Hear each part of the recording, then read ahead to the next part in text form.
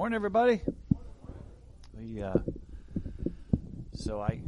This week, you probably know Rusty is on. What number? Kirsten, what was the number you said? What number ski trip is this for Rusty?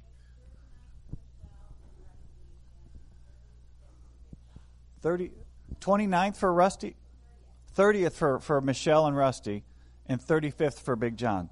So that it's every President's Weekend, right? That they've been doing this. So I'll give you a glimpse of the heart of Rusty, who's usually up here. We're taking a break this weekend since Rusty's not here. If you're new, we've been going through the Gospels from a Jewish perspective, and it really it's a fascinating study.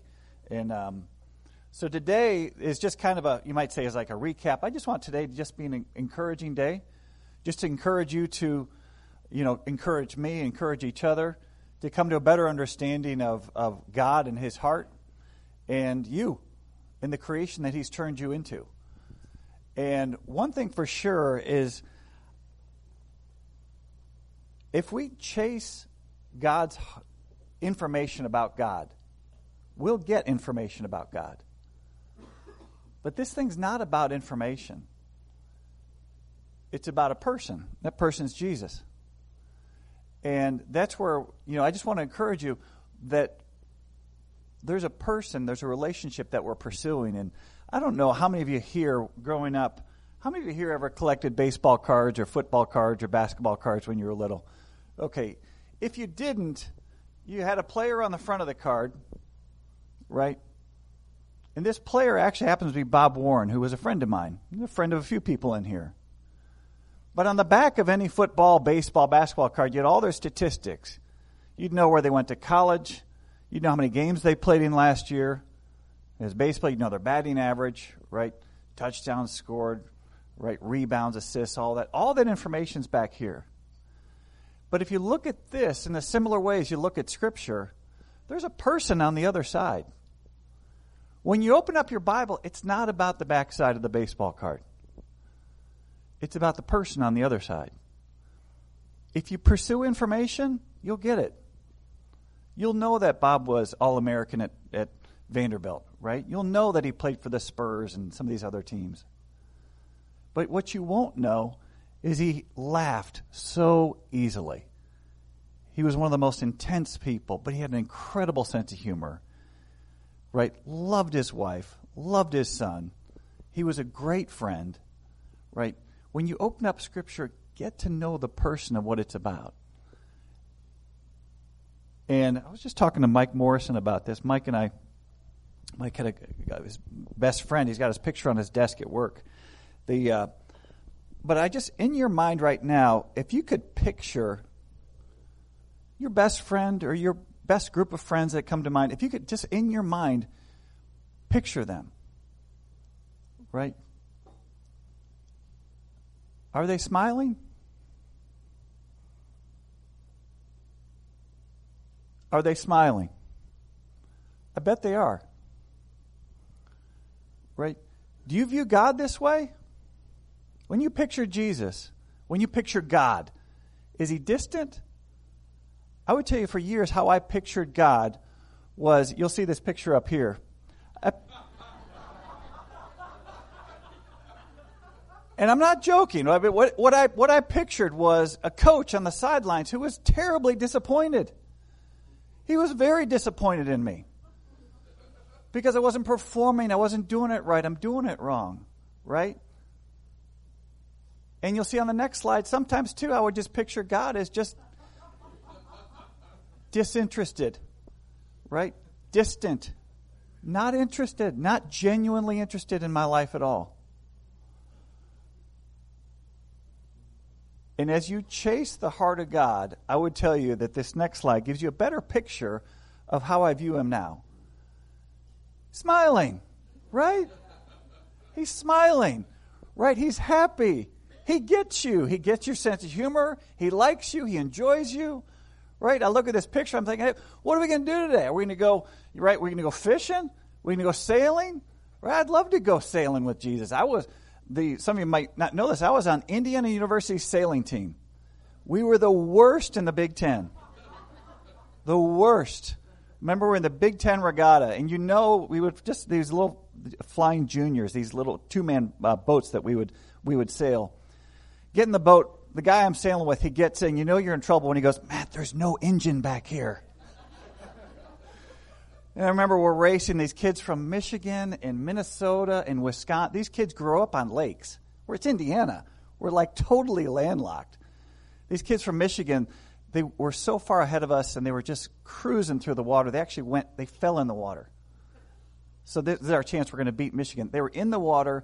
They partially capsized their boat. They righted their boat. They still whipped us. Still beat us. We were just the absolute worst. But I loved it. It's usually you enjoy things that you're good at. I was horrible at sailing, and I loved it. But that's where, again, when you picture this, it's like he's for you. He really is. So hopefully, if you don't have this picture of God, or this is your view, whatever that might be, just know this is a fact. He is happy with you, right? He is for you. He loves you, and he enjoys you. So next slide up here, you'll see this is as we move through this. Again, today is just to encourage you as to who God is, his heart, just to remind us, and also who you are, what he's made you into. This is a verse, theologically, it's one that I bring up because to me, a lot of times there's things that kind of roll off of our tongue, that we're all created in the image of God. This verse right here, you'll see, when Adam had lived 130 years, he became the father of a son in his own likeness, according to his image, and named him Seth. Adam and Eve were made in the image of God. You and I were procreated in the image of Adam. There's a difference. Adam and Eve were created by God. They were what you might say born again backwards, right? They were fine when God created them, and then they fell. We're born into this world fallen. And then as Jesus talks about John chapter 3, that you must be born again. We're born again into the image of God. You're now in the image of God, right? But you're born into this world. Todd, you'll see you're born into this world, in the image of Adam, right? You're a mini-me to Adam. When you're born into this world, you're not of God. You've been born again into the image of God. And if that's not a decision you make, I'll just encourage you just to consider it. If you want to talk about it with you all day if you'd like. And how do we get there? How did we get born again? What you'd see, the next verse up there is, and this is what we're going to do today. We're just going to go around the horn of this picture, and you'll see the first point at the very top. We'll start with the helmet of salvation, work clockwise around. The helmet of salvation. How did we get the helmet of salvation? Right? If you go to that next slide after that, the law came in so that the transgression would increase. But where sin increased, grace abounded all the more. What was the purpose of the law? The purpose of the law was to make you see that you were a sinner in need of a Savior. It wasn't to keep. It was to break you. There's futility in the law. It never could do anything. Todd, you put up, this was just something that I thought it was funny. It's like the law, right? Like, I'm never going to win this thing. It's like, yeah, that's the point. The Sermon on the Mount, when Jesus said, you must be perfect like your heavenly Father's perfect. And you think, well, I can't do that. That's the point. Right? There's futility in that. He was trying to get us to a point where we saw that we needed a Savior. Todd. Knowing this, that our old self was crucified with him in order that our body of sin might be done away with, so that we would no longer be slaves to sin. What happened to your old body of sin? It was done away with. You'll see this. You might remember this from a movie. Your old body, it's done away with. Right? You had an old Adamic nature. You were in Adam. You're not now. Right? That's been done away with. Right?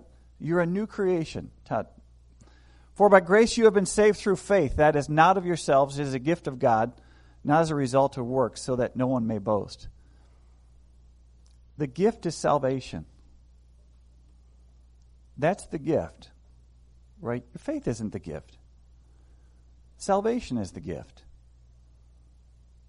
Right? When Scripture talks about He chose you, right?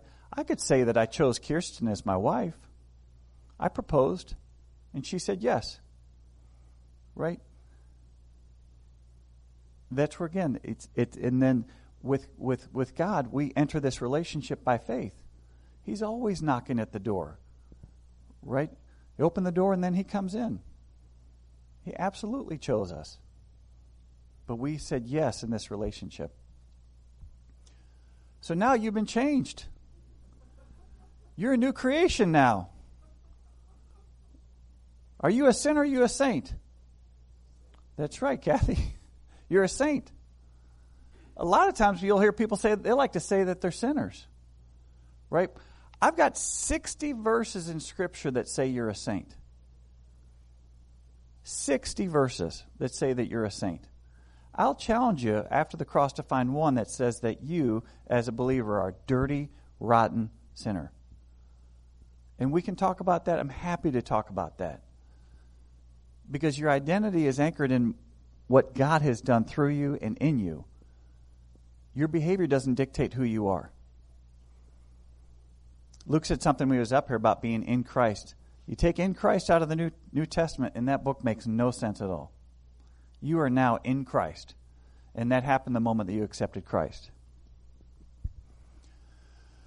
So when we talk about the helmet of salvation, does everybody know Lloyd Christmas? If you've seen this movie. The reason I chose this one is that the helmet of salvation, you don't take it off. It's not a hat. The helmet of salvation is not a hat. You are safe and secure, right? That helmet of salvation is not one you take off, put on, take off, put on. You have it. It doesn't come off. And that's good news. And all the glory to God for that. You are safe and secure in His hands. Praise God. Moving around. The breastplate of righteousness. To protect the warrior from the evils of the world. He made Him who knew no sin to be sin on our behalf so that we might become the righteousness of God in Him. You are the righteousness of God in Him. You are in Christ. You have the righteousness of Christ. This came up at study, Kathy, maybe last week or maybe the week before. Sometimes you'll hear Christians, they call it positional truth, and they say it in a way that God looks at you as if you're a new creation. Or He looks at you through a certain lens where I'm going to tell you what, He's looking exactly straight at you. He's looking right at you. He's made you into a new creation. You are the righteousness of God in Him, right? He's not going through some lens. He's looking directly at you, and He loves you. And we often, so many times, selfishly, this is very selfish, we focus on our behavior, which is a prideful focus on self, and we define ourselves by our worst day. That is not scriptural. And as you move through Scripture, what I find is that it's our theologies that it's wrong. Scripture's not wrong. I was talking to a gentleman this week. This gentleman has been a Christian since 1971. The idea that the tenses of the verbs change once the cross comes along to past tense forgiven, he's so like the lights are flickering for him. He's been a Christian a long time. But the fact that he can own his forgiveness, he's jazzed about that. He's very excited about that. See, the righteousness of God in him. Todd. So this breastplate, right? As I was looking up different breastplates, I found this is funny, and this is just so typical of men. Most breastplates have six-pack abs, right? That's like such a guy thing, isn't it? There's none of these like dad bod breastplates where it's just like, portly and the. But what does a breastplate do? A breastplate protects your heart. There again, like I said about the helmet, your heart's protected. There's days where your emotions might tell you differently, but you walk by faith, not by emotions. Right? It's a fact. Your heart is protected. You're fine. Right? And I will sit with you and sip coffee or sip beer, whatever you would like, and encourage you. I will talk to you. I will sit quietly by you. Right? And there's many people here that would do the same. We all have storms in our lives, and sometimes we need someone to talk to or just listen. But we need to be reminded that we are safe and secure. Your heart is fine. Todd. Moving around the horn there, the shield of faith. So the verse that I chose with that, in whom we have boldness and confident access through faith in him. You have faith. Your faith is a shield. When you talk about the shield of faith, I read this years ago, and I thought it was fascinating that what Roman soldiers used to do, they used to take their shields, they used to wrap them in leather, and then they would soak them in water. And the reason that they would do that is just imagine there's a flaming arrow coming your way, and it hits your shield that is soaked in water, it immediately extinguishes. How disheartening is that to the person shooting the arrow on the other side, right? And the power of sin is constantly shooting arrows at you. Constantly. Right? And you can use your shield. Just know that you're good. You're good.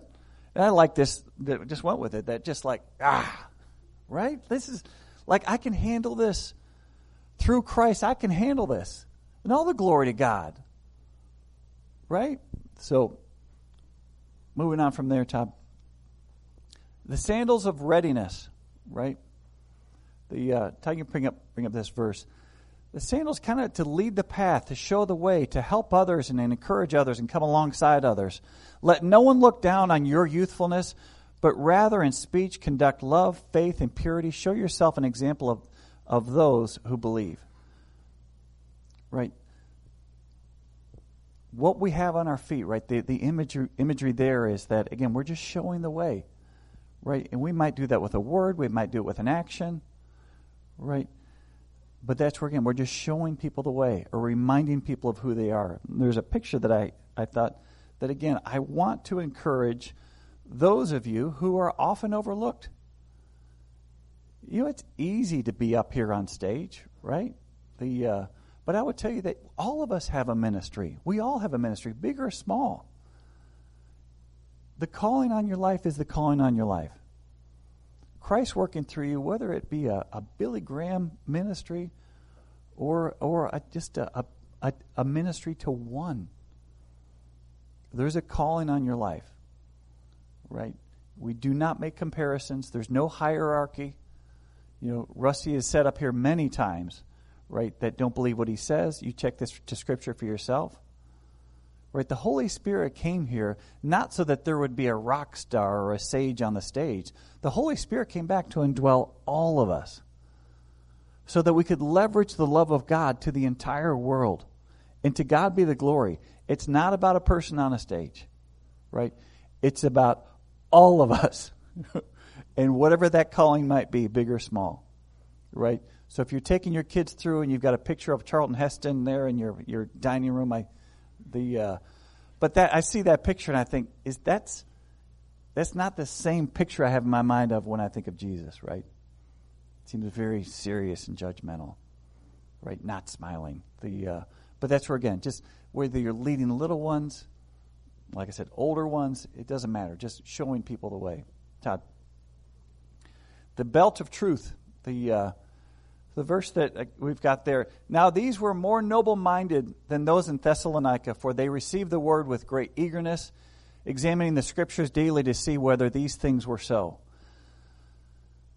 Again, this is where, a verse, I'm sure you've heard Rusty talk about this one before too, is that you're in need of no teacher. Right? I think it's out of 1 John. You're in need of no teacher. You have the Spirit to bring revelation to you. Right? And that's where you may say, well, I'm not good at memorizing Scripture. You don't have to memorize Scripture. You don't have to memorize Scripture. You may have ways that you are reminded of Scripture and how it works. It's much better to know the heart of God than to have a verse memorized. Right? There might be something that Bob Warren, is a friend of mine, was a Bible teacher. He paraphrased a verse into saying you don't have to, you get to. It's a paraphrase of the verse. We're not under law, we're under grace. But you don't have to, you get to. That's an easier thing to visualize than Romans chapter 6. Right? So to live that, right? We don't have to, we get to. We don't have to walk by the Spirit. You get to. Right? The sweetest part of our life is that. But that's a choice. But this is where you'll hear in your mind that you can't handle the truth. That's a lie. You can't handle the truth. You absolutely can. When the power of sin says, well, you don't have the intellectual capacity to handle, yes, you do. You absolutely do. Because this is not academia. This is a relationship. And what I've seen in my life many times, people of high intellectual capacity oftentimes are not very good at relationships. Right? It's just an observation. I'm not saying they can't. I'm just saying that what we've done in Christianity is we've entrusted the teaching to people that are not good at relationships. Rusty is someone who I think is great at relationships. Tim and I were talking this week about Keith Tyner's a friend many of us have in common. I don't know anybody that pours more into friendship than Keith. I was telling him this week how grateful I am for Keith. Because he doesn't get swayed when people don't respond. He keeps writing letters and texting and calling. I think during prayer time last week, Keith said, if you want, the power of sin says to all of us that I don't have any friends. And Keith says, be a friend. I don't know anybody that carries that out better than he does. He doesn't get fazed by people not responding. He just keeps going. As the Spirit says, write this person a letter, call this person, text this person. And I've shared that with my son, and I just want to just reiterate that from Keith. I just think that is just a great way to live, is just to be friends, just encourage people. Yesterday, Sherry and Brandon Liam were on a walk, and Brandon had texted me this thing that Sherry said to him. Sherry, after he texted that to me, I'm not kidding, I Googled that quote because I thought, did Sherry say this? Because I thought it was so succinct and perfect. What Sherry said to Brandon was this: be the encourager and you'll be encouraged. You be the encourager and you'll have plenty of encouragement within you. And that is a great word that I feel was inspired, that downloaded into Sherry's mind yesterday, and she shared with Brandon, and Brandon shared with me. Right? And I think that's how this thing functions. The sword of the Spirit. Last month, Rusty and Keith and I had a chance to go down to Hardin, Kentucky and lead a college retreat. My daughter Maggie's here today. What I realized during that retreat with all these college kids was this, is that we send these kids to college, and when we look at the weaponry that you have as a warrior, the only offensive weapon you have is the Word of God. Everything else is defensive. Everything else is defensive. And that's where I just want to encourage all of you to, just chase this thing. It's better than we even imagine. It really is great news. And with the sword of the Spirit, we can fight back, right? And when I think of in here, I know we got guys like Dave and Cameron, and where these guys will fight for us. I don't doubt that in a minute. If something happens in here, right? Ron Kai, I know they're looking around this room. There's guys here that will fight for all of us. Sometimes we need to go on the offensive. The only offensive weapon you have is the Word of God. And that's where I just love more than anything to encourage people to chase Scripture, because in that you'll find more and more and more great news about who you are and who God is. There's a battle going on. I do not deny that. For sure, there's absolutely a battle going on, but it is not a civil war, right? There's a battle going on, right? And it's you and the Holy Spirit versus the power of sin that's trying to work through your flesh, trying to deceive you, and it will use first-person pronouns. The things which you have heard from me in the presence of many witnesses, entrust these to faithful men who will be able to teach others also. I love teaching people. I love being taught by people and reminding them of who they are, helping them fight. My son was here last week. He's on the ski trip right now. But he and another boy his age, Taylor Mazdai, these boys are 2 years from fighting for our country, potentially. These are 16-year-old boys, right? When you're in high school, I just told them, I said, you guys are good buddies. Side by side, encourage each other through this walk through high school, right? There's a lot of distraction coming at you, right? But encourage each other, just side by side, right? Just keep each other focused on Christ. There's plenty of other garbage that's going to come your way. But when he's slipping or you're slipping, just be there for one another, right? And that's genuine friendship. Todd, this is the kind of thing. Does anybody know which movie this was? Seth, you remember which movie this was? Emperor's New Groove. When you see this, right, this is the kind of propaganda that's been coming against us since we were little. This is the kind of lie we've been hearing since we were little. What you'll notice is that on one shoulder, right, the angel and the devil, but notice how they both look like him. Right? And how deceiving is that? Or you'll hear ministers talk about inside you got a good dog and a bad dog. Or you got a good nature and a bad nature. And you got to feed the good dog, or you got to feed the good nature. You have to. This is not accurate. This is a lie. And this is a message that we've heard since we're little, since we're watching Tom and Jerry cartoons or Disney movies, right? But that's where, again, it's not a civil war. There's a battle going on, but it's not a civil war. It's you and the Holy Spirit versus the power of sin. But the power of sin will use first-person pronouns to try to make you think that these thoughts are your own. So, therefore, there is now no condemnation for those who are in Christ Jesus. I love this verse. I think if there's any verse if there's a verse that maybe I read, I'm like, I need that. I've never sat down and tried to memorize this verse. It just stuck because, like a lyric from your favorite song, it's like, I love that. Right? Guys, we never sat down and tried to memorize movie lines, but we could sit here and shout out movie lines all day, right? Or your favorite song, you never sat down with the lyrics, right? Not all the albums when we were growing up had, or the CDs had all the lyrics on them, but you just from hearing it. But there's no condemnation for those who are in Christ Jesus. This next picture up here, right? That verse will help you sleep, right? That verse will help you sleep. I get woken up at 3 a.m. a lot. And I think of Romans 8:1 a lot. But have you ever held your baby or held a baby and just looked at it and you just think, wow, you're so good at that. You're so good at sleeping. Right? They're not worried about April 15th is coming, tax man's coming, right? They're not thinking of their job. They're wearing a diaper. They don't even have pockets. They have no place to put their wallet or their cell phone, right? And they're so happy. They're just sleeping, not a care in the world. There's no condemnation for those who are in Christ Jesus. So own that verse because it's a fact. It's an absolute fact. And we know that God causes all things to work together for good to those who love the Lord, to those who are called according to His purpose. What I love about this verse is that if I stick my life in a ditch, God can take it from there, right? I don't think God sticks my life in a ditch, but He can take it from there.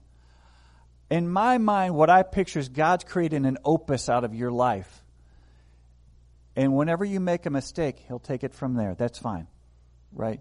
In this picture right here, does anybody know who this gentleman is? It's John Williams. First time you might have heard him was Jaws movie back in the 70s.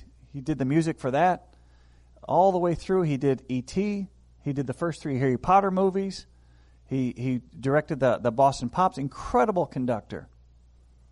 So God can work all things together for good. When you're running an orchestra like this, you just know that in this orchestra, somebody's screwing up a note along the way.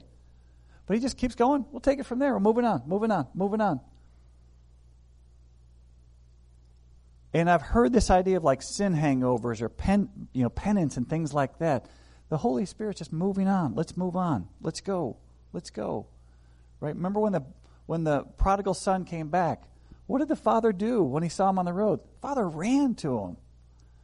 Right? And the son's coming back with his tail between his legs sheepishly. And the father ran to him. Right? He can work all things together for good. Right? Think of what that son did. He burned up all of his inheritance and acted like a fool, maybe trashed the family's name. And the father ran to him. He loves you. He really does. And He's for you. Todd. But the fruit of the Spirit is love, joy, peace, patience, kindness, goodness, faithfulness, gentleness, self-control. Against such things there is no law. The root of all of the fruit is love. Right? The first one listed is love. Todd, if you could go back to if it starts with love, right, and then it's joy, peace. When you think of love, all of those flow out from that, right? And I would tell you this, I would bet for me, maybe for you, when you think of your mother, the first thing you think of is love. Those things are an outflow of that. The Holy Spirit dwells within you. You know, in I think in 1 John, maybe chapter 3, it says God is love, right? Of course all those things are going to happen through you, through your personality. All those things are going to happen, and all to God's glory, right? So that's where, again, just to finish back up with this, that just know or be reminded or be encouraged that He is crazy in love with you. He enjoys you, loves the time with you, right? If there's any work on the relationship with you and God that needs to be done, it's on your end, it's not on His end, right? And as we slowly move through our lives and mature, what I found personally is as I entrust more and more components and parts of my life to Him, the sweeter my life becomes. And not that this thing is a cakewalk, but I'm glad to have friends in here, right, that I can walk through this thing with, right, that will encourage me, right? What came up here this morning, Mike, encouraged me when I was coming up here this morning. I am grateful for that, to have people that will do that. And hopefully there's people around here that will do that. But just know, right, when you read Scripture, you're not chasing information, because if you do, that's exactly what you're going to get. When you read Scripture, you're chasing the heart of the Creator of this universe, the Creator of you, right? And then to also now know not only what He's done, but the fact that He dwells within you and wants to function through your unique personality to this world. And to Him be the glory. Heavenly Father, we thank You for this day. Thank You for this time together. And Lord, I am grateful for these people. Lord, I too just want to pray for safety for everybody up in Michigan. Thank You for Rusty and Michelle taking these kids and Big John this decades of President's weekends on this ski trip. And Lord, I just pray we come to a further understanding of who You are, what You've done, what You're doing. And Lord, that we all just be a fragrance of You to this world. In Jesus' name we pray. Amen.